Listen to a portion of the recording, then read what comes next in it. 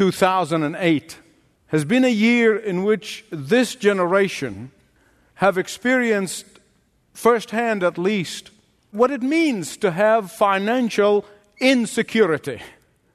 We've been brought up on this concept of financial security. Security, the word is bandied about. And then in 2008, we saw solid rock institutions, 160-year-old financial institutions with $60 billion in assets went up in the smoke overnight. Banks that we thought were safe, many of them went under, and some people lost their uninsured deposits. In fact, someone said that there's no such thing as financial security. I was reading not long ago, the AP, the Associated Press, had a story of a Chinese who was so afraid of what's going on with the banking and all the news that was coming around the world at that time, so he took his cash and literally buried it in his backyard, only to go back a few weeks ago to find it all rotted and is worthless. In the midst of all of this, when people are asking, where shall I put my most prized possessions? Where's a secure place in which I can deposit my securities? Where is a truly safe and secure place? Today you're going to find out where is safest security deposit box in the universe. Before I get there, you've got to understand that whether you really know it or not, and whether you would even agree or not, and whether you acknowledge it or not, your most treasured possession is your soul. Not the few dollars that God put in your hands. And where you deposit that most prized possession will make all the difference in the world and will mean all the difference between living in peace or living in internal war. Whether you live securely or insecure, whether you live confidently or not, and whether you're going to live joyfully or not, whether you're going to live a serene life or a tortured life. And our Lord Jesus Christ knew where that safest deposit place was. And when the time came to deposit His soul, He deposited it in the hands of His Father. You know, when David prayed that psalm, Psalm 23, it's a beloved psalm. We all love it. Many of us memorized it as children. The Lord is my shepherd, therefore I shall not want. He understood that his total security is in the hand of the Lord. Physically, he was confident that the Lord will meet all of his needs. Emotionally, he trusted the Lord to give him peace. Spiritually, he rested in God's power of restitution. Morally, he knew that God is the one who's going to guide him as the guidance is needed. In a time of crisis, God is going to give him hope. Eternally, he was assured of a place in heaven. In fact, I want to give you a Yusuf interpretation. If you want an interpretation of Psalm 23, here it is. Are you ready for it? If you don't have something, it's either because you don't need it or you shouldn't have it. That's what the psalmist is saying. And the sixth statement from the cross is a prayer that children have prayed really for hundreds of years and has its origin in the Bible. Now I lay me down to sleep. I pray the Lord my soul to keep. If I should die before I wake, I pray the Lord my soul to take. In fact, this prayer is profound in its simplicity because it indicates our willingness to deposit the most precious thing, the most prized possession in the safest deposit place of all. And this sixth statement from the cross is an example of the Lord's confidence in the hands of his Father. In fact, it is a prayer that most Jewish children have prayed growing up from infancy. Lord, into your hands I commit. Actually, literally, the word means into your hand I deposit my soul. I'm going to explain that to you in a minute. In fact, I was delighted to learn that this sixth statement from the cross was used by a lot of people for the last 2,000 years. Many of the followers of the Lord Jesus Christ, before they closed their eyes in death and went to be in the presence of the Lord, they prayed this prayer. Christopher Columbus, before he died, he prayed this prayer, Lord, into your hands I commit my spirit. Martin Luther, the great reformer, before he died to be in the presence of the Lord, he prayed this prayer, into your hands I commit my spirit.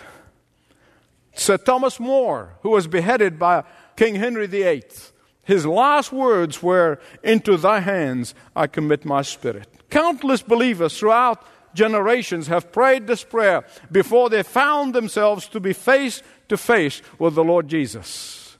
And so please turn with me, if you haven't already, Luke 23, beginning at verse 44.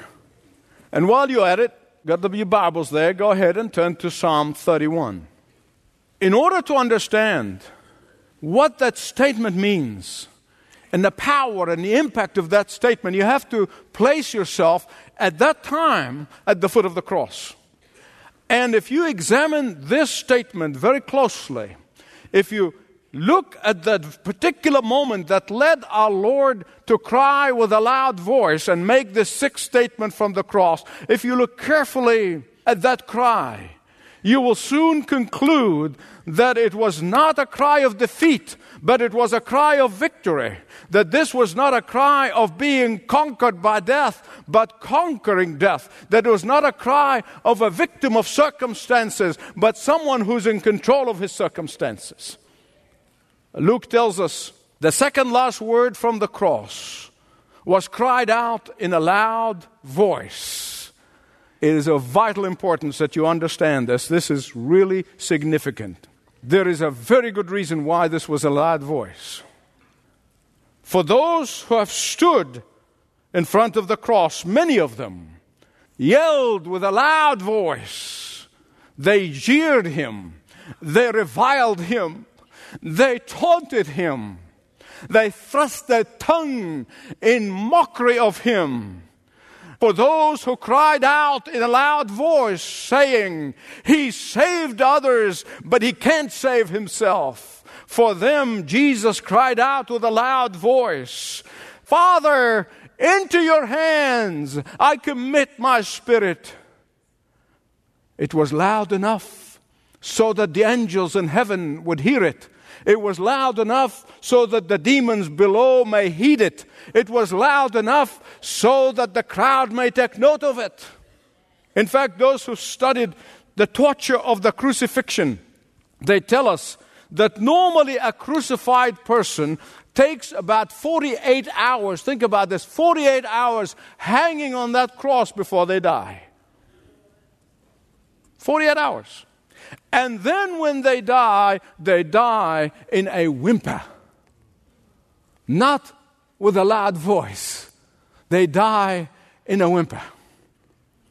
But the uniqueness of our Lord's death is that he died only in 6 hours, not 48.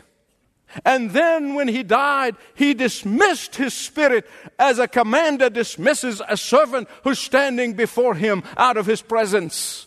He was in control of it until the last second. Not only that he died in 6 hours, not 48, but he died not with a whimper, but with a loud cry, with a loud voice. Some medical scientists interpreted this cry in a loud voice as a result of a heart ruptured or breaking. But we know biblically that Christ died with a cry of a conquering hero. He cried the cry of a victor in the battle. He cried the cry of the overcomer. He cried the cry of triumph. So much so that this pagan Roman centurion, who have witnessed and saw hundreds of these crucifixions, he saw hundreds of people hanging in that cross for 48 hours. He saw hundreds of them die with a whimper. But then he saw the Lord Jesus Christ die with a cry of victory. And he said, surely this is a righteous man. That's all he could do, I guess. But it's not bad. He did not know that he was God the Son. He said he was a righteous man. Now I want you to look at the cry itself. You see, our Lord Jesus died with a cry of victory on his lips. There was a criminal on his side who died with a curse on his lips. But when our Lord Jesus Christ died, he died with a prayer from Psalm 31 on his lips. Now you can turn to that psalm, because that is the psalm that our Lord was quoting in the sixth statement from the cross. In you, Lord, I have taken refuge. Let me never be put to shame. Deliver me in your righteousness. Turn your ear toward me. Come quickly to my rescue. Be my rock of refuge, a strong fortress to save me. Since you are my rock and my fortress, guide me. Free me from the traps that are set before me, for you are my refuge. Look at verse 5 and underline it in your Bible until you make a hole in that paper. In your hands I commit my spirit. Remember me, O Lord, the God of truth. Now, beloved, you must never forget that every one of those 7 statements from the cross, either a fulfillment of an Old Testament prophecy, or it is a foreshadowing of the cross in the New Testament. I want to show you now very clearly in each one of them. When Jesus said, Father, forgive them, for they know not what they're doing, it was the fulfillment of Isaiah 53:12. He made intercession for his transgressors. And then he looked over, and there was a penitent criminal dying on the cross next to him. And he gave him an assurance of his salvation. He said, today you shall be with me in paradise. This was the fulfillment of Matthew 1:21. And you shall call his name Jesus, for he shall save his people from their sin. And when he looked at his mother and said, woman, behold your son, it was a fulfillment of the prophecy made by Simeon to Mary in Luke 2:34. Then when he cried out in the darkness of midnight that overcame the brightness of noontime, my God, why have you forsaken me? It was a direct fulfillment of Psalm 22 verse 1. When he cried, I thirst, it was a direct fulfillment of Psalm 69:21. In my thirst, they gave me vinegar to drink. You see, in God's supernatural sovereign foreknowledge, he made sure that every detail of the cross is spelled out to us before it took place. You say, why is that? Why all these details are given ahead of time? Simply because that we be sure, because God knew there are going to be some smart aleck in the 21st century filling the universities and teaching in dead seminaries. Seminaries, it's the same thing. He knew that there are going to people who are going to come and say, the crucifixion is just a misfortune of fate. No, it is not. No, in a million, no. He wanted us to be absolutely sure that that crucifixion is not a misfortune of fate. It is not a waste of a life. It is not a surrender to martyrdom. It is not the unfortunate end to a good life. No, and a million no's. Jesus was the only one born of a woman for the sole purpose of dying for you and for me.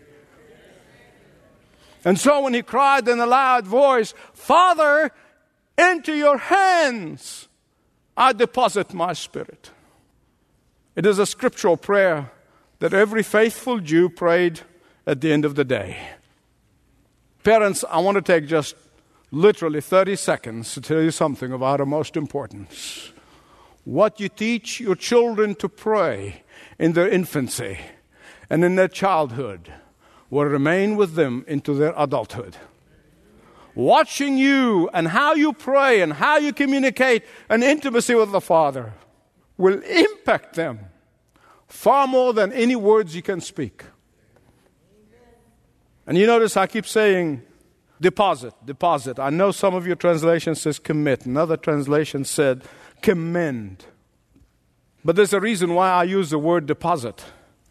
Because the word literally means, and it's used when you go and leave something somewhere and walk away from it, knowing absolutely full well, confident, assured, trusting that when you come back, it will be there intact.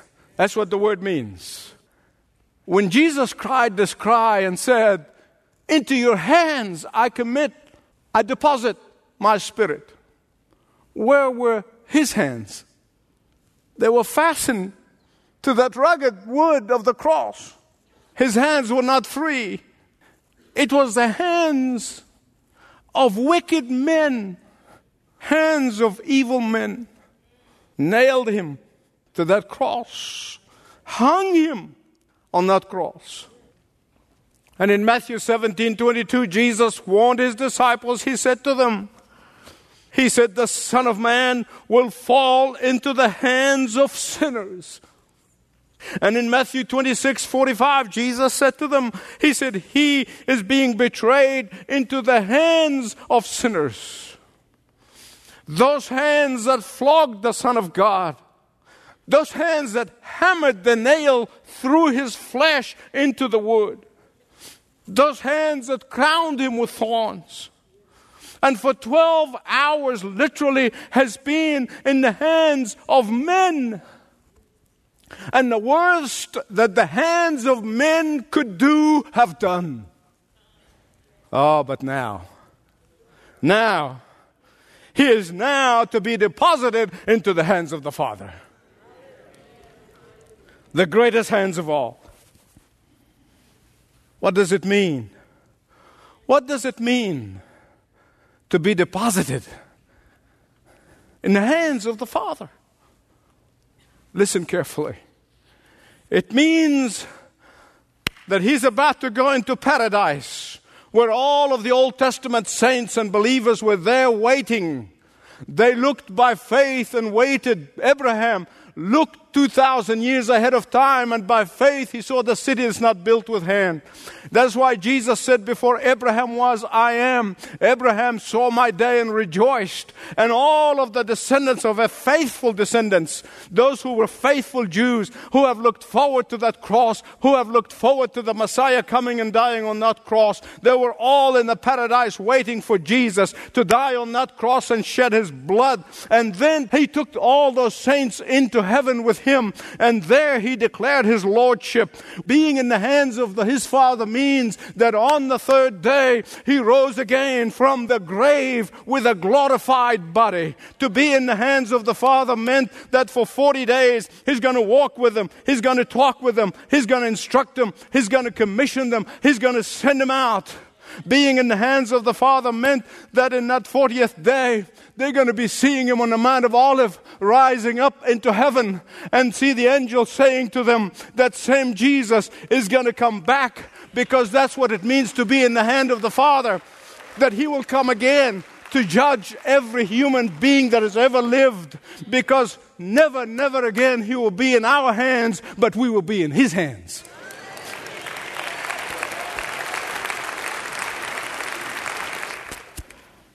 Let me ask you a question. Please answer it honestly to yourself. You don't have to answer it to anybody else, it's to yourself. And the question is this: do you deposit your all in the hands of the Father? Or will you deposit some in his hands and the rest is in your hands? You have to answer that question. It is between you and God. Do you wake up in the morning and say, "Lord, I deposit my business into your hands"? Or do you say, "I deposit that problem that I'm facing into your hands, but I will do the rest"? Do you say, "Father, I deposit my family into your hands"? Or is it only when there's a crisis in the family? Do you say, "Father, I deposit my life into your hand"? Or is it only when you need healing? Do you get up in the morning and say, Father, I deposit my future into your hands? Do you get up and daily say to him, Lord, give me your plan so that I may obey it? Or do you do like most Christians do and say, God, here's my plan, here's my strategy, bless it? No wonder we're not seeing a revival. And unless and until we learn to surrender and know what it means to say, Father, I deposit everything in your hands. Not just when I need you, not when I'm desperate, not when everything in your hands. A woman once went to see her pastor, and he's been her pastor for 25 years. And she said to him, I'm terrified. I live in fear all the time. I live in terror all the time. He said, what for? What of? He said, I'm afraid. She said, I'm afraid that I'm going to fall. I live in fear of falling. We're talking about spiritual speaking, not physically. And her pastor wisely looked at her and he said, go ahead and fall. She said, what? Do you really mean this? He said, yeah, go ahead and fall. He said, because when the Bible said that the everlasting arms are underneath. And when you fall, you're not going to fall through his hands, but into his hands. Beloved, listen to me. When Jesus said, those whom the Father has given me, I will lose none, meaning that you'll never fall through the hands of God. You're going to fall into his hands. There are a lot of people living in fear, and we know that's of Satan. They're afraid to fall. No. You see, when you're confident, when you deposit your all in his hand, you're going to live in confidence. You're not going to live in fear. Because he's going to give you the strength to overcome temptation. When you deposit your all, he takes it. He blesses it. God is not only working behind the scenes. He also has the power to move the scenes which he's behind. Can I get a witness? Father, into your hands, I deposit my spirit. There may be someone here today who's looking, inquiring, searching, and never came to that point of saying, Father, into your hand, I surrender, I repent, I turn to you, forgive me. Well, you can do that today. Thanks for listening to this message from Dr. Michael Youssef, recently featured on Leading the Way. If you'd like to know more about us, please visit ltw.org. That's ltw.org.